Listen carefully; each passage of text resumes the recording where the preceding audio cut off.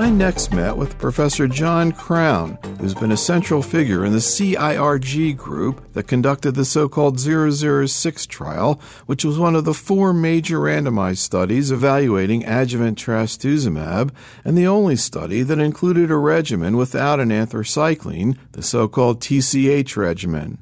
Dr. Crown began our conversation by taking a step back and commenting on where we are today in adjuvant therapy clinical research. I think we're at quite a crossroads right now in adjuvant therapy. I think a lot of loose ends from the chemotherapy and endocrine therapy eras are being tied up.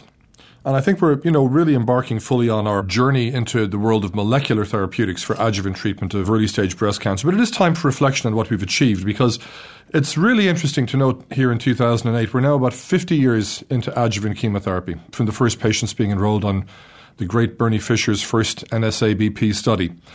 And we have achieved a tremendous amount. If you look at the data from the Oxford overview, it would suggest that certainly, especially in the younger age groups, that the proportion of early relapses that have been avoided because of modern chemotherapy versus no chemotherapy may be as high as about 50%. Even if you look at quite mature data from the Oxford overview at mortality, the absolute benefit which has been gained in terms of preventing death has been really quite large as well. We often think when we see adjuvant trials presented with what appear to be small differences between curves, they've made very small benefits. But the truth is when you add them all together, it's quite a large benefit. And modern taxane-containing adjuvant regimens, compared to no chemotherapy at all, are probably adding something like an extra 14 to 15 absolute percentage points to 10-year survival, which of course means that for, every 100 women, that there are another 15 who are alive rather than dead at the end of 10 years, which is really an extraordinary, extraordinary achievement. There is no doubt that there has been a huge effort over the last few years in attempting to nuance the kinds of chemotherapy we give, and in particular looking at one taxane versus the other, looking at sequences, dose, etc., etc. I sort of suspect we're now getting into the area of a law of diminishing returns on this, and we're probably close to maximum of what we can achieve with chemotherapy. And my own feeling is that as a community of doctors and nurses who treat patients with early-stage breast cancer, as a community of investigators, we need to reformat the next generation of questions. I guess you really don't see too many chemotherapy trials anymore. There's still some being reported in terms of new trials being launched, comparing chemo A to chemo B. It's more bringing in biologics, I guess, now. I think that is correct. I think we still will see sort of the tail end of those trials, which were accruing until fairly recently. And my own belief at this stage is that there are few very compelling chemotherapy questions which need to be asked at this stage. Certainly, I won't say which need to be asked, but which would be asked with a higher priority than some of the newer molecular drugs, which I think need to be developed and put into trials. Let's talk about what's happened in the last few years in terms of adjuvant therapy, the patient with a HER2-positive tumor, because that a lot of people are seeing that as sort of the beginning of the wave of the future, as you're talking about in terms of new strategies. Can you talk about sort of how that evolved and where we are right now? Well, it really is one of the most heartening stories, not only in oncology, but in modern medicine. And when you think that Dennis Lehman's original observations in the mid-1980s concerning what was then a possible prognostic role for the HER2 system, or for alterations in the HER2 system in breast cancer, and the degree of skepticism with which that contention was greeted at the time, it's extraordinary to think that within a few years it was accepted. Within a few years more, there was a human medicinal product available for trials. And within, 20 years from the first biological stirring, we actually had very good and usable adjuvant data for patients with early-stage disease. And as your listenership will know, we saw the first trials in metastatic disease, the pivotal study of chemotherapy plus Herceptin versus chemotherapy alone, showing a benefit in response, disease-free, and in survival. And subsequently a quick move towards adjuvant trials. And the world in general followed one of two paths. The very traditional path in adjuvant trials development was the one I would call incrementalist, which was you take what was the best standard adjuvant chemotherapy regimen and add your new drug to it. And that served us relatively well when we were looking at chemotherapy drugs. BCIRG prominently took a different role. We decided that in the molecular era that laboratory observations should be used to actually inform the new generation of studies. And that's why in our trial, BCIRG 006, we had a conventional arm of anthracycline and docetaxel chemotherapy. We had an experimental arm which had that same treatment with trastuzumab. And finally, we had a wholly novel arm in which we took carboplatin, docetaxel, and trastuzumab, carboplatin being somewhat counterintuitive in this setting, but having a good basis from the lab. And the data from that study, which have been presented several times and are just about to be submitted in manuscript form, have shown clearly that the two trastuzumab-containing arms were superior to the non-trastuzumab-containing arm. There was really no difference between the two trastuzumab-containing arms in terms of efficacy, but there is a, I believe, potentially important difference in toxicity, in that the anthracycline and trastuzumab arm caused an excessive cardiac toxicity. The arm in which there was no anthracycline had some cardiac toxicity, but much less. And we also saw some cases of leukemia and MDS in the arms where there was anthracycline. And I guess the non-anthracycline arm that you talked about, I guess conventionally is called TCH, and we're seeing a lot more use of that because of concerns about cardiac toxicity. What actually is the magnitude, though, of how often you see cardiac problems? Well, in our study, we saw approximately 2.1% incidence of an actual definition of heart failure, not just an impairment of ejection fraction as measured objectively, but an actual definition, a New York Heart classification definition of heart failure, 2% of the time. And it was less than 0.5% of the time on the TCH arm. 2% with the anthracycline Herceptin, less than 0.5%. Now, they seem like small numbers, but Neil, this is an adjuvant population. Many of these patients are cured. And as well, practicing oncology nurses and oncologists will know that unfortunately when patients get anthracycline cardiac toxicity, it tends to remain a lifelong accompaniment for them. It does not tend to get better. What about the risk of leukemia and MDS that you talked about? That is a very small risk. But the truth is there was a paper in the JNCI in the last several years which suggested that perhaps for some of the more aggressive anthracycline regimens, especially if hematopoietic growth factors we use, that the incidence of leukemic or pre-leukemic states could be approx 1%. Now, I think we should put this in context. If the anthracycline-containing treatments were clearly better, you would say that the small risk of cardiac failure, the small risk of leukemia should be discounted. But that is not the case. The data from our study would suggest that the two Herceptin trastuzumab-containing arms are essentially interchangeable in terms of their anti-cancer efficacy. And what was seen in terms of anti-cancer effect, and how did that compare to the other studies that looked at the same question? The magnitude of our hazard ratio was a little bit less on the second analysis than was originally reported in the joint analysis of the two American trials. But again, I would advise a little caution in that. The first thing to say is our control arm, I believe, was better. Our control arm contained 3-weekly docetaxel, whereas the control arm of most of the patients who were on the other study was 3-weekly paclitaxel. And I think there are good ways of giving paclitaxel, but 3-weekly, 3-hour is probably not one of them. So I believe that our control arm was probably better, and we were presented with a more stern challenge. So what was seen? The hazard ratios for the two arms were both in the 0.6 range, 0.67 and 0.61. Were the hazard ratios for risk reduction for the two trastuzumab-containing arms. So 30 or 40% reduction in relapse rate. In our first iteration, it was somewhat higher, but with longer follow-up, as has been the case with other trials, that result has attrited somewhat, but it's still a major, major risk reduction compared to any other single-drug intervention. So basically, this is reducing relapse rate above and beyond chemotherapy or hormonal therapy. That is correct. That is correct. It's actually intriguing, and possibly our Oxford colleagues will be able to tell us this at some stage in the future, what the magnitude of the benefit is for chemotherapy plus trastuzumab versus no chemotherapy or trastuzumab for HER2-positive patients. I'm not sure if they'll have a data set which could answer that, but if you do the arithmetic in your head, it seems to me that overall that strategy of giving good chemo plus trastuzumab compared to no adjuvant therapy is reducing the risk of relapse by at least half and possibly a lot more. Maybe we should take a step back and talk a little bit about what exactly HER2 is, how does trastuzumab work, and what are some of the other anti-HER2 agents that are coming along trying to target this pathway, and also how we measure HER2. Well, HER2 is a normal gene. It's found in pretty much every cell in everybody's body. The thing that occurs in what we call HER2 positive or HER2 amplified or HER2 abnormal breast cancers is that as part of the process of malignancy, a mutation is seen in the HER2 gene. And there are different, it can be amplified, you can see deletions, etc. But in general, amplification would appear to be the key event. Now, there are in general two ways of measuring whether a tumor is quote-unquote HER2 abnormal. And they are by using a molecular technique called FISH, which actually looks at the gene and sees if it's amplified, or by using immune histochemistry, where the cells are checked to see if there is overexpression of the HER2 protein. Now, there is a little controversy on this. I mean, both tests can be quite accurate.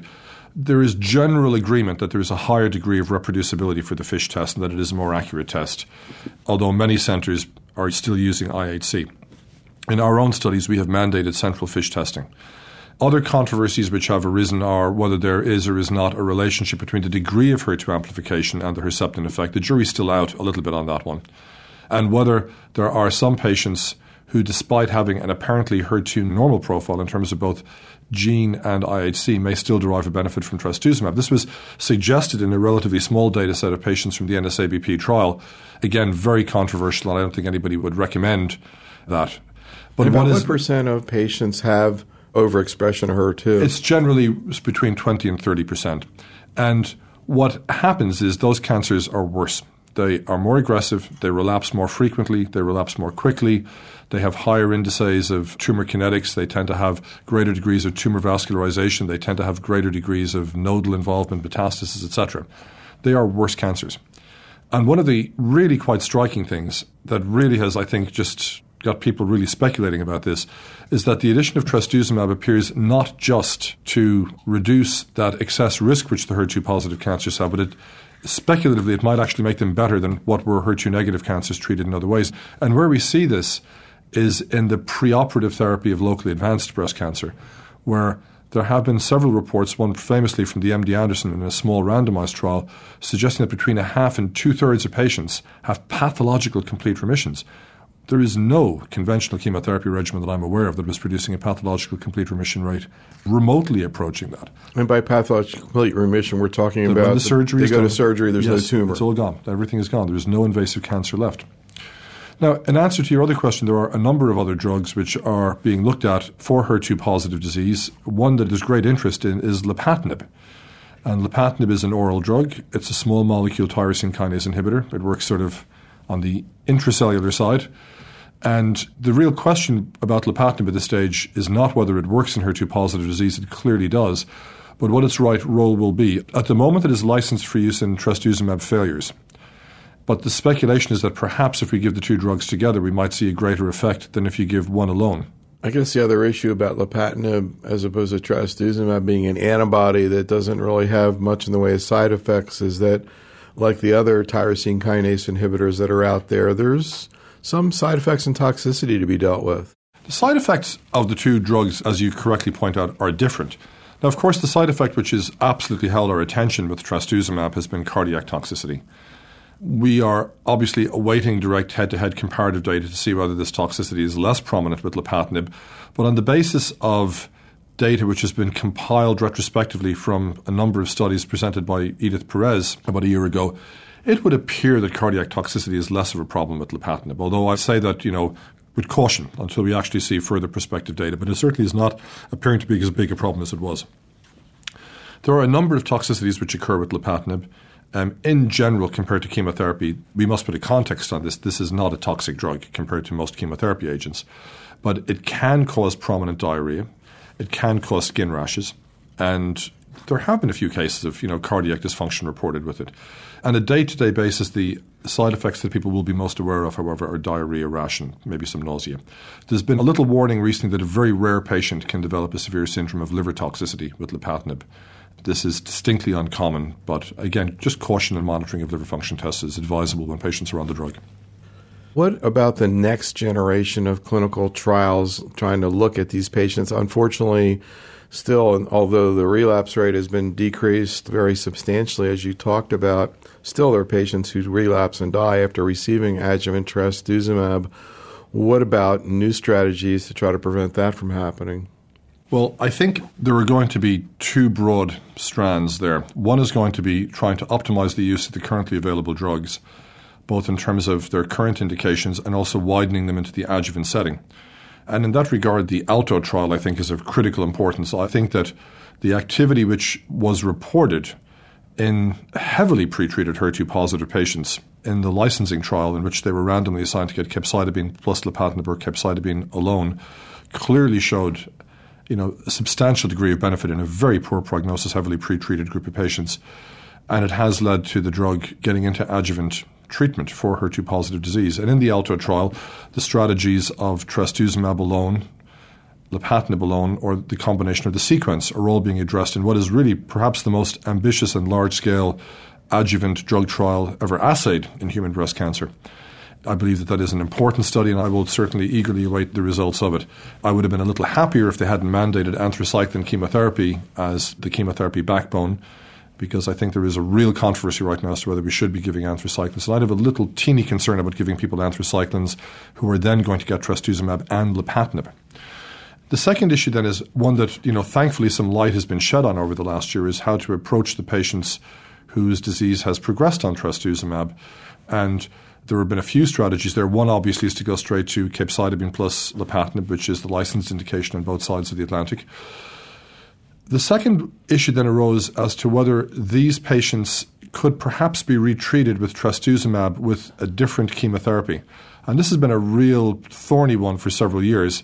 And it was, I think, largely addressed in a trial which was presented at ASCO and again at the European meetings, showing that continuation or re-challenging with trastuzumab with second-line chemotherapy actually was better than giving the second-line chemotherapy alone. There has also been data this year suggesting that perhaps patients whose disease has relapsed may do better with the combination of trastuzumab and lapatinib than with lapatinib alone, a relatively small study, but I think important data. And finally, there are a number of the newer molecular drugs, such as the RAD, which have been studied and have been shown to produce some activity in trastuzumab, failed metastatic breast cancer. So I think we have a lot of things to keep us busy over the next few years. There's also going to be further attempts to unravel the molecular biology of resistance, and a lot of interest is focusing on PI3 kinase and other pathways that may be centrally involved. Now, there's another major study out there in your group, the CIRG and the NSABP are working together on the so-called BETH study. Could you explain what that's looking at? Well, Neil, I think the two big challenges facing the HER2 adjuvant community were looking at lapatinib, and the second one was looking at the whole question of angiogenesis, because there is quite a large body of data at this stage which suggests that HER2-positive cancers may also overexpress VEGF. They're more vascular, and there may be a strong interrelation between the two in terms of poor prognosis. Synergy data for combined antibody therapeutics were demonstrated, and as well as that in a clinical trial conducted by Dr. Pegram and colleagues then at UCLA, substantial activity was seen for the combination in heavily pretreated patients. So the BETH trial is a prospective randomized adjuvant study for HER2-positive, node-positive, and node-negative patients, in which patients will get conventional chemotherapy plus trastuzumab with or without the addition of bevacizumab continued for 1 year. There was substantial discussion as to what the chemotherapy arm would be, but in general there are two options available to investigators. One is to take a more traditional anthracycline arm, but we believe that most investigators are going to follow the alternative, which is our own Taxotere, docetaxel, carboplatin, trastuzumab regimen with or without bevacizumab. That has started accruing worldwide. Let's talk a little bit about hormonal therapy in the adjuvant setting. If you can kind of talk about sort of what the usual approach is in a premenopausal and postmenopausal patient. At this stage, the consensus is just very, very strong that there is a benefit associated with having some part of your therapy given in the form of an aromatase inhibitor as opposed to having it given completely in the form of tamoxifen, provided, of course, you are postmenopausal. There are a number of strategies which can be followed. One is the primary use of an aromatase inhibitor. One is a crossover strategy. And at this point in time, the data do not strongly suggest that one is superior to the other. And our arguments can be advanced both ways. Your nursing and medical listeners will, of course, be very familiar now with aromatase inhibitor therapy. And I guess one of the things from a patient's point of view that oncology nurses in particular are going to hear time after time after time is the joint discomfort, which I must say came as a bit of a surprise to a lot of people. I think it was something that there wasn't as much focus on in the trials. Once the drugs became widely used in this setting, it became apparent that this was, in many ways, the major side effect. We worry about bone loss, and we all take measures to monitor and prevent bone loss, which I think is reasonable. But the joint discomfort, which appears to be more of a synovitis than anything to do with bone loss, and which occurs quite acutely on treatment, can occasionally be disabling to the point of discontinuation of therapy. Attempts to change from one to another AI will, on an anecdotal basis, sometimes result in some degree of amelioration of the symptoms. It is not consistent, and it is certainly not consistent that one or other of the three currently available AIs is a greater or lesser culprit in this regard. But in my own very large breast cancer practice, where I have many patients on AIs, I will have patients who just have to come off them and go back to tamoxifen because they cannot tolerate them. What's the thinking about why these arthralgias occur? It may be an estrogen deprivation phenomenon. There's a growing literature on it. There's been an imaging literature now which has actually shown that it actually is more of a tenosynovitis than anything else. And our own group is in fact about to embark on a major rheumatology-led study actually trying to characterize pathologically some of the joint changes which occur in the more severe cases. What about in the premenopausal patient? What's the strategy there? Well, the big story this year was the Austrian trial presented at ASCO and updated at the European meetings in the last 2 months. And this was a study which gave a treatment which would look distinctly unusual to a North American audience of oncology nurses and doctors. This was a study in which premenopausal patients were all treated with ovarian suppression and were then randomly assigned to get either an aromatase inhibitor or tamoxifen, which made no difference in this analysis. But the thing which caught everybody's attention was the second randomization, where they were randomized to get bisphosphonate, zoledronic acid, Zomida.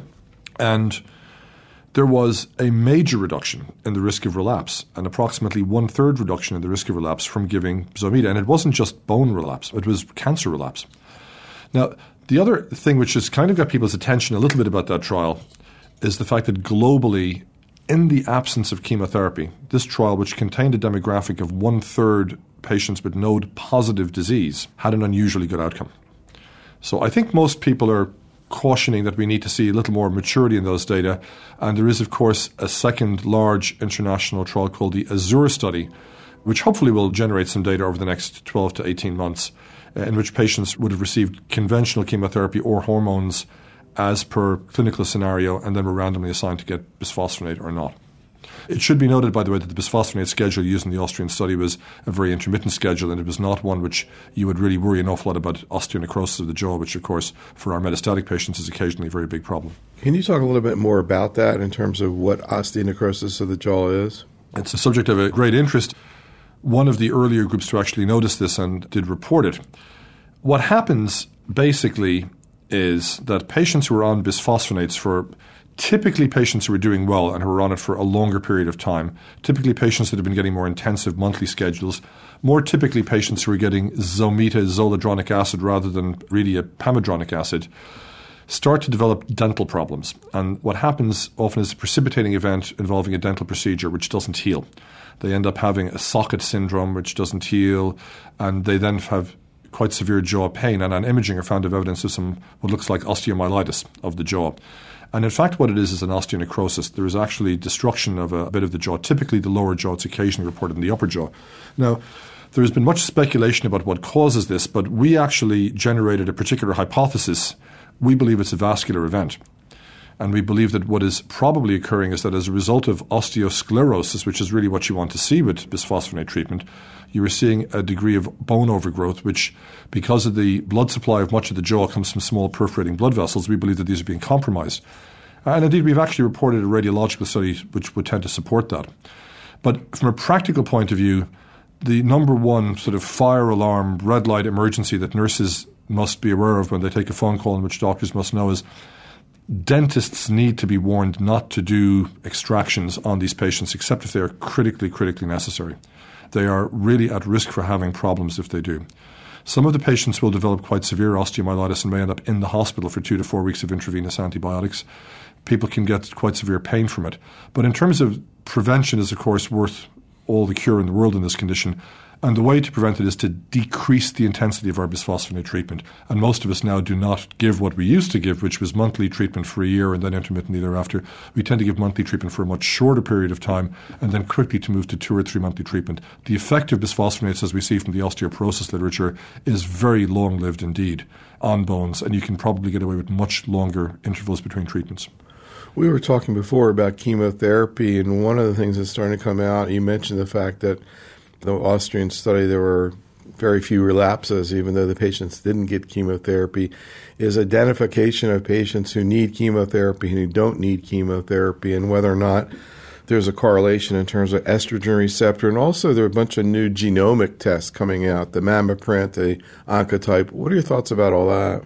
I just think this is one of the most exciting developments, and I think the technologies that we have available, I think, are exciting both for what they're achieving in real time, but more for they are, I think, a very important step along the way to an individualized medicine approach to cancer drug treatment. Your listenership will be very familiar with Oncotype, much more familiar, in fact, than in Europe, where it's not routinely available. As you know, this is an assay which looks at 21 genes. And it can be done on patients after their surgery on paraffin tissue, which allows for a discrimination into several prognostic groups. And already it is being used to guide treatment. Some patients who are estrogen receptor positive who go on and have the assay and have a very low risk of relapse are treated with hormones alone without chemotherapy. And it appears to be highly predictive for that. It may also be predictive for node positive patients. It's the subject of a large US study, the intergroup TAILOR-X trial, which in fact we're also taking part in which patients with node negative, although it's being amended to include node positives at some stage during the year, patients who are HER2 negative and ER positive, pretty much regardless of tumor size, have their tissue tested using the Oncotype assay. And if they're low risk, the recommendation is for hormones alone. If they're high risk, they're recommended to take chemotherapy. And if they're in the intermediate relapse score range, they're randomized to get chemotherapy of the investigators choosing plus hormones or hormones alone. So I think that this will help extend it. The MammaPrint was based on the original Amsterdam gene chip, which looked at a larger number of genes. And that looks very robust as well, I must say. And also, again, quite strikingly appears to predict patients with node-positive disease who can avoid chemotherapy. It's also the subject of a large European trial, the MINDACT trial, which is a very, very ambitious undertaking, very complicated trial. And I think these two trials will give us quite a degree of information. But there is no doubt that we are moving very quickly past that old stage of making decisions based on people's chronological age, the size of their tumor, the grade of the tumor, and into a much more molecularly defined risk, which is, I think, very encouraging. Anything you want to add to what we've talked about today? I would say for your listeners, one of the questions that they're going to increasingly hear over the next year is should they take anthracyclines if they have HER2 negative disease? And this has emerged as a fairly raging controversy over the last year. And I'm afraid it's one that I don't think is going to go away for a while. NSABP and US Oncology are addressing this in a major international trial which will look at anthracycline versus non-anthracycline containing chemotherapy. That's the so-called tic-tac-toe study. Exactly. It's a good study, bad name, but a good study. And as well as that, we've had more mature data over the last year from US Oncology suggesting that perhaps the docetaxel and cyclophosphamide regimen, and a relatively small study, but still 1,000 patients, 4 cycles, was not only equivalent but was superior to 4 cycles of AEC, with improved disease-free and overall survival, and also intriguingly with a trend towards fewer non-cancer-related deaths, suggesting perhaps that anthracycline does take a little toll on people. And there you have the TC regimen that you just talked about, docetaxel cyclophosphamide, compared to TC plus an anthracycline, adriamycin, or TAC. And that's now been changed to add a third arm, looking at TC with bevacizumab or Avastin. That's correct. It's going to address 2 questions, the anthracycline question and the adjuvant bevacizumab question. What about bevacizumab in the adjuvant setting? We're seeing now trials in breast cancer, actually lung cancer, colon cancer. Obviously, it's used in these tumors in the metastatic setting. What do we know or what do we think we're going to see in terms of using bevacizumab as adjuvant therapy? Well, Neil, I think this is perhaps one of the best illustrations of the need for fundamentally different thinking in approaching molecular adjuvant therapeutics compared to our traditional cytotoxic adjuvant therapeutics. And there's a very compelling first principles argument which can be made that anti-angiogenic drugs may have a greater effect in the adjuvant setting than in the metastatic setting. We know that certainly even within the metastatic setting that the later the drugs are used, the less the benefit appears to be. And it may well be that the benefit will be, and this is speculative, may well be much greater in patients who only have very small volumes of disease which has not yet formed, well and maturely vascularized secondary deposits. So the studies which are underway are ECOG are doing a study giving conventional sort of dose-dense anthracycline type chemotherapy, anthracycline taxane chemotherapy with or without bevacizumab. We've already mentioned the tic-tac-toe study, which will be for HER2 negatives, and the BETH trial, which will be for HER2 positives.